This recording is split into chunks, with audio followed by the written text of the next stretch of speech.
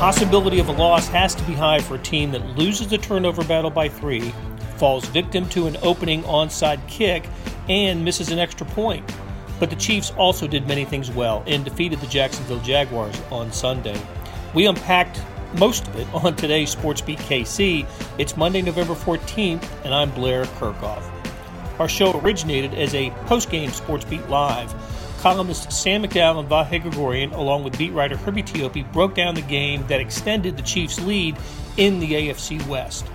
From Patrick Mahomes' 4 touchdown passes, the play of new wide receiver Kadarius Toney, Carlos Dunlap's 100th career sack, the dangerous hit absorbed by Juju Smith-Schuster that didn't draw a penalty, those were the primary topics for the show. Okay, let's get started. Hello from Arrowhead Stadium. Welcome to SportsBeat Live, our Chiefs post-game show where we talk about what we just saw with the folks in the media who know them best, and with you. Please let us know what you thought about the Chiefs' 27-17 victory over the Jacksonville Jaguars today. So many things happened in this game. We got a lot to get to with Sam McDowell, Vahe Gregorian, and Herbie Teope. You know, guys, as I was walking down here to the SportsBeat KC studios in the press box, I noticed a kind of a beautiful sunset in the southwest sky, and it reminded me that we had not seen a sunset in a post-game situation at Arrowhead Stadium this season. It was the first, we're in week 10, it was the first noon home game. Chiefs had to be the last team in the NFL to kick off in the first time slot, the regular time slot of a day. And it also got me thinking, that's a little bit of an oddity. Also, the whole start of the game was a bit of an oddity. Wasn't it, Vahe, from the coin toss to the Chiefs' first possession, just seemed a little off kilter to get going today. It absolutely it did, and I think the term that I tweeted was disturbance in the force, and it really was just a little funny. And it's one of those things. It doesn't necessarily ever add up, right? But it makes you think a little bit early on that like this isn't going to go exactly the way we think it is. It was I don't remember the last time the Chiefs chose to receive, but it really turns out they didn't choose to receive. They had a little communication breakdown, and that led to the Jaguars kicking off with an onside kick, of course. And anyway, it all's well that ends well for the Chiefs, but that was it was a little bit of a funky beginning, and it made you wonder, if their heads were in the right place. Yeah, it does. And Herbie, isn't that right? I mean, the Chiefs never win the toss and elect to receive. Not as long as I've been coming out to games here. Yes, and that agreed, Blair. And the funny thing is, I have my tweet ready to go. Chiefs win toss, defer to the second half. Jaguars to receive, and all of a sudden I was like, "Wait a minute, did I hear that correctly?" They said to receive, but as Andy Reid said, and as Vahe pointed out, it was a quote miscommunication end quote as to what he wanted and what the players on the field actually told the officials. Yeah, let's be clear. It was Chris Lamont who was the one who the official turned to at the coin toss and asked after the Chiefs won the toss, what do you want to do? And I saw Lamont go like this before receive, and I think, whoops, that's probably not what the instruction was. Yeah, Andy Reid called it a bit of a communication breakdown. And just real quick, Blair, no names, but I did talk to one special teams player in the locker room who said he wasn't going to be critical because he once had an opportunity to do this and was so overjoyed at winning the coin toss he forgot what to say. So he had to turn to somebody next to him. So, these things happen. It's not a seamless process. Stuff happens, but you're right. So the Jaguars kick to the Chiefs. It's an onside kick. The Jaguars recover, which essentially means they got the ball to start both halves, and did not take full advantage of that. As we know, the Chiefs win 27-17. So much went on in this game. Let's run down a couple of highlights. And lowlights, as it turns out, the big talking points today. Let's get right to the big hit situation in today's game. Juju Smith-Schuster knocked out of the game via concussion on a big hit by Andre Cisco. Do I guess I have that right? That's the safety for the Jacksonville Jaguars. And then just a few minutes later, another big hit applied from the same player to Marquez Valdes-Scantling. And we got to talk to Valdes-Scantling after the game, Sam, and he was like all the other Chiefs who were asked about it, none too pleased by this development. Yeah, I mean, he shouldn't be. Justin Reed told me after the game that I asked him what the vibe on the sideline was after that play. He said, we were pissed. Marquez Valdes-Scantling's quote was, "Are they trying to protect us?" And Andy Reid wasn't happy with it either. I'm trying to find his quote. But the referees explained to him and also explained in a pool report that it was a shoulder-to-shoulder hit. Well, they showed the replay here at Arrowhead maybe 25 times, and it certainly was not a shoulder-to-shoulder hit. And look, I mean, calls are missed all the time. There's rarely a call where you have the evidence laying in front of you looking like he's potentially knocked out in the fencing position. I don't understand how that call is ever missed. I also think that, if it's a situation where it is missed, New York needs to step in there. And I understand that's not the protocol on penalties, but I think it should be, because that is the hit you're trying to get out of your game. I didn't think today was a good day for the NFL, because that was an image on the field that to me is the lasting image from this game. It was uncomfortable to watch. You had players surrounding another player, helmets off, down on a knee. And I mean, look, for a moment, we had no idea what was going on with Juju Smith-Schuster and what the outcome was going to be for him. And I just think it's really not a great feeling. And like I said, I don't think it's a great branding for the NFL to have that image. And look, you're not going to eradicate. And sorry for the monologue here. No, you're not going to eradicate that hit from your game. But the point isn't to catch the offenders; it's to prevent the offenders. This isn't a situation where you set a speed trap on I-70 and catch all the guys who speed. You don't want anybody speeding down the highway to begin with. And to me, the only way you do that is if there's severe punishment for hits like that. This literally had no punishment. And I'm sure that Cisco will get fined. But in this game, as of right now, as we talk here at 5:30 on Sunday, there has been no punishment for that. And I just think that's particularly uncomfortable. Yeah, look, a fine is not out of the realm of possibility, is it? Herbie, you've been around long enough to know and cover the NFL that you can get fined for a hit like that, even if you didn't get penalized. Yeah, absolutely. And it's the same thing. You'll see this kind of like teams have that option to submit up to 10 plays every Monday to the league's officiating department asking for clarification. And so when that case happens, they don't even have to do that, because that's probably a play that has been set aside. And yes, the front office in the NFL will take a look at that. And just because there wasn't a penalty doesn't mean that he will not, he is subject to a fine. Okay. Hey, Todd, thanks for the belated birthday wish, and congratulations on your parlay. Good deal there. Andrew says could have had 6 or 7 touchdowns without the turnovers. That's another thing about the game. Chiefs won and covered, as Sam reminded me during the game when I was asking him what the line was. When it got to 10, pretty important cover, and they did it -3 in turnovers, right? Jody Fortson, believe it or not, with a fumble on special teams. Isaiah Pacheco early in the game with a fumble, and then Patrick Mahomes telegraphed a pass and got picked off late in the game. So just to kind of extend we need to. Sorry to interrupt, Blair, but can Herbie break down that kickoff play for us by chance? Oh my gosh, what an ordinary to below average day for the special teams, and one of the reasons was because that Jody Fortson fumble. Let's break it down, Herbie.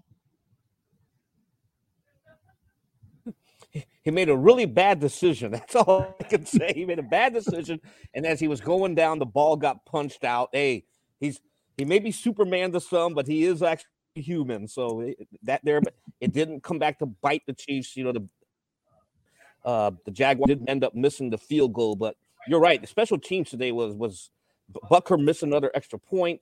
So many mistakes there, and then I can't wait to get Dave Toub on Thursday because he's got to address a lot of this stuff that's been going on there.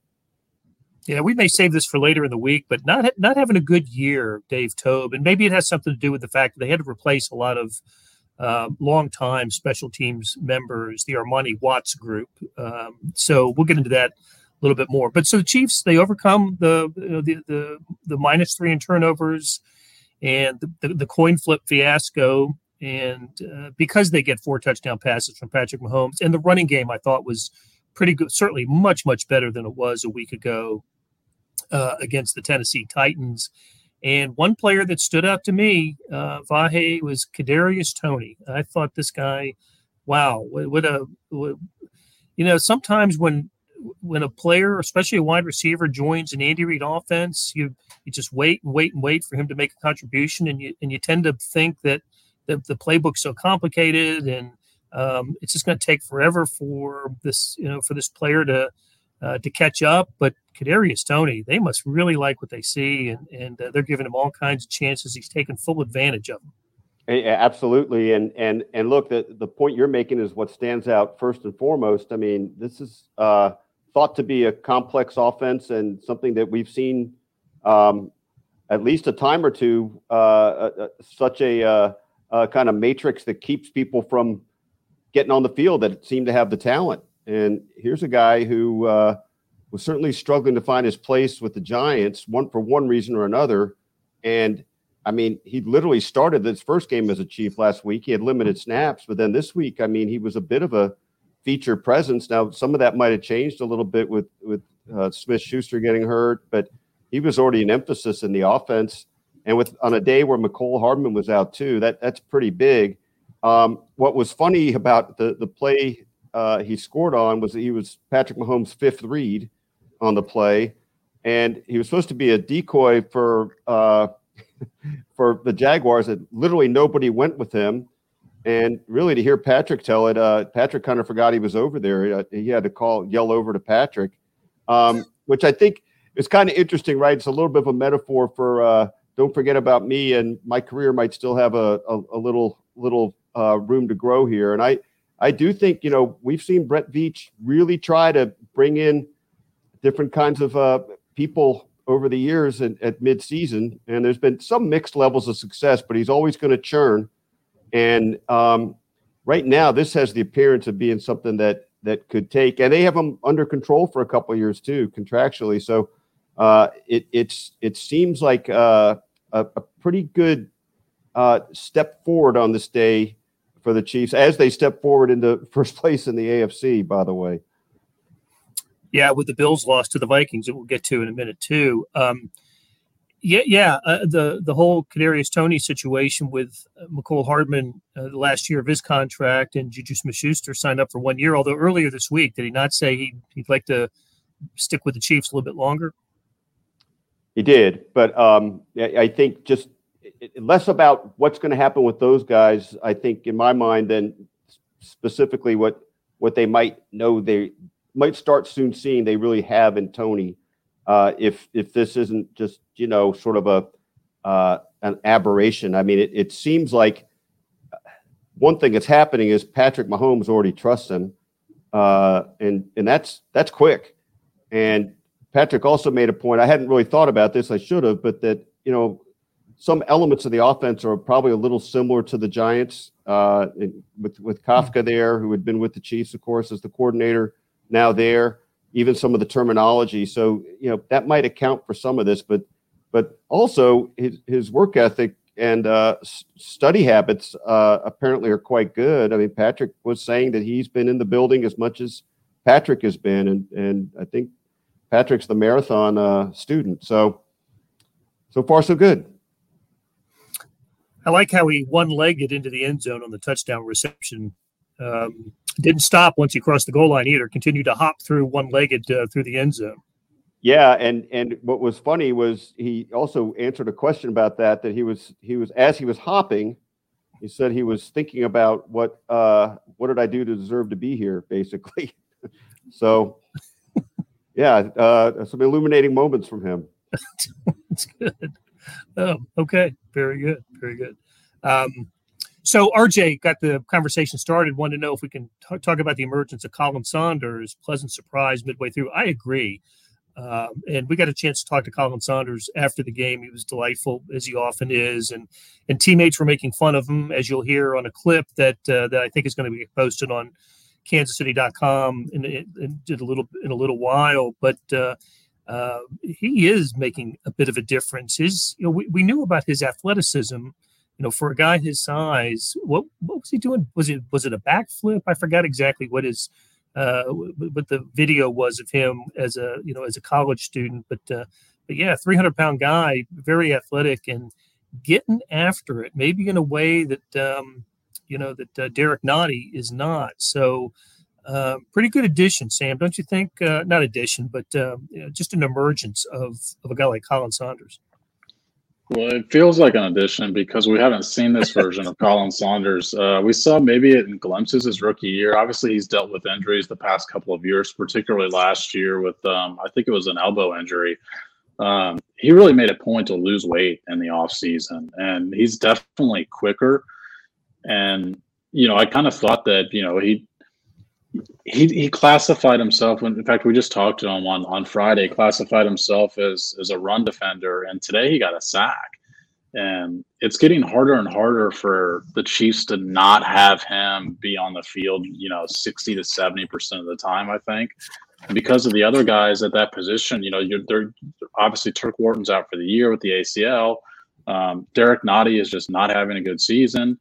Taylor Stallworth, some people tuning in, it might be the first time they've heard his name this year, and he's dressing every week. So I think that, Colin Saunders has certainly earned himself some more playing time, and I'm sure it's just a coincidence that he's in a contract year this year. Yeah, cannot hear a sentiment like that without thinking of our buddy Therese. Contract year, undefeated. And so it should be no surprise. So, hey, Ruth, good to hear from you. Ruth wants to know about how about the offensive line is doing. I thought it had a better day today than it did against Tennessee last week. Did Mahomes get sacked today? Was there one? Did they get one or none? No, he didn't. He didn't get sacked, and obviously their running game was as good as it's been in a while. They averaged 5.7 a carry, and Pacheco's the guy. Apparently now. It's not just that Pacheco started this game. Clyde Edwards-Helaire did not have a carry in the game. The 7th round pick is now ahead of the 1st round pick. And I still think that's a more telling story about what the 1st round pick has provided them, because I think Pacheco still has his flaws. Now he's much better, I think, today than he was, he arrived in training camp in week 1, as you naturally would expect a rookie to be. Although Sky Moore hasn't taken that same sort of progression. But Andy Reid, I think we talked about this on last week's show. Like, he wants a guy. He doesn't want to do this running back by committee stuff. He's forced into that because he doesn't have a guy. And I think if nothing else, the Chiefs wanted to see if maybe they could have a number 1 running back on their hands. And look, Pacheco, other than the fumble, which is a big other than, but did everything he could to prove that he's the best runner in that room. I think he runs angry. And we know he runs hard. I think he runs with an attitude. And I'm still a Jerick McKinnon fan. I love him on the screens, the slip screens. I think he's the most effective player in there. Follows his blocking as well as anybody. But yeah, except for that fumble, which was just a helmet punched it out. That I think we're going to continue to see Isaiah Pacheco as the starting running back. And listen, we go week to week on whether this running back room is good enough, right? And I think we also concluded that when we get to the postseason, Andy Reid tends to give the lion's share of the carries to one person And I still don't know if that would be Pacheco over Jerick McKinnon, but it just seems increasingly possible that it's not going to be Clyde Edwards-Helaire. So that is really interesting to me. I just feel like what they've established, that the difference between them is significant enough that they've got to force feed Pacheco and see what they've really got with him. And I think they like what they've really got, the baseline for it. And I think his vision and sense of the field and understanding of what's around him is only going to get better. I wonder if they feel like they've gone as far as they can go with Clyde. And I've been kind of a Clyde apologist. I thought, like, that Cardinals game, we've probably talked about this before. I thought, well, that's the way that guy can look when he's healthy. And I just thought a lot of his troubles had been that he was not as healthy as people might have supposed in different situations. But I think he's being left behind. Jack says that Roger Goodell said this morning that he's most proud of the increasingly player safety in the NFL, and they should make illegal use of helmet. Oh, should they make illegal use of helmet reviewable? That is a good question, because the last pool question to our official today from Adam Teicher was, what happened to Juju Smith-Schuster was not reviewable, and so maybe that does need to happen, Yeah, that's. Yeah, I don't think you can afford to miss that call. And if that means you have to review it, then so be it. I prefer, New York gets involved in these games a lot more than people realize. And the reason it's more than people realize is because they're so quick with it. Like, these are not extended delays. I mean, how many replays did each of the four of us need to watch today before we knew that was helmet to helmet? It takes one replay in 30 seconds to where none of us would even know. It's literally the time it takes them to sit there and huddle on the field to make the call. Somebody in New York or somebody up here where we are all sitting can buzz down and say, that's helmet to helmet. And I just think it's too significant of an error not to correct it. I'd also note that anybody at Arrowhead today saw that replay over and over and over and over and over again, where it just kept, back a second, back another second, and it was incontrovertible. I mean, and extreme. So you're right, Sam. I mean, there's got to be that mechanism.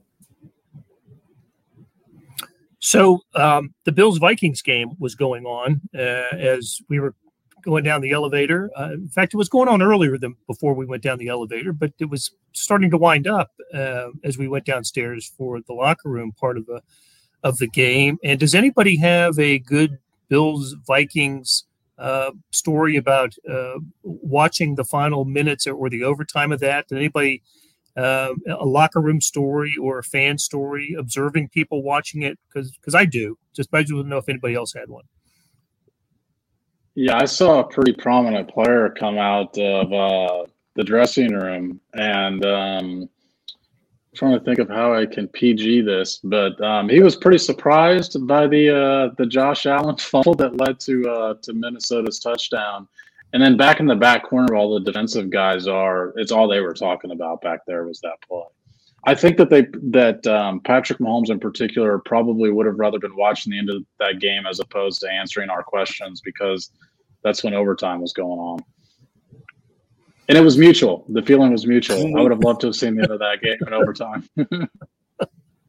Yeah. When we walked into the locker room, you saw Andrew Wiley, you saw Nick Allegretti, James Winchester, all huddled up there watching the game on the phone. So the Chiefs players were well aware of it. Even Orlando Brown, as Andy Reid was walking out, he was asking, because he stopped me and was like, what's going on in Buffalo? So we had to tell him what was happening. And he was like, really?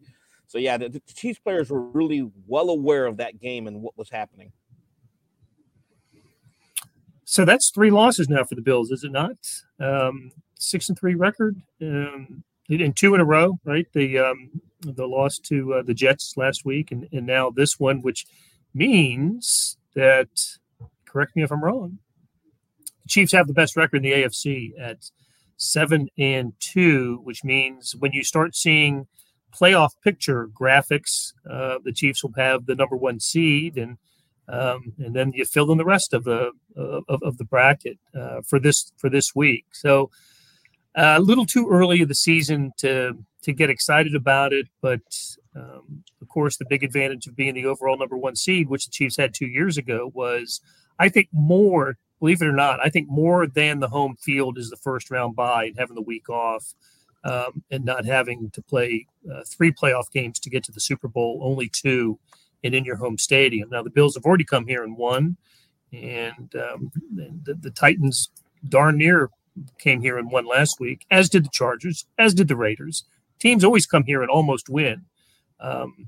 Bill's the only one that did it this year, and Chiefs have won all the rest of them. So, Blair, just to your point real quick, that, I mean, it is early for this to really have meaning. On the other hand, it's not hard to remember a few weeks ago when people seemed to think the Bills wouldn't lose another game, and that, all this jockeying for position was not going to happen until the last couple of weeks of the season at best.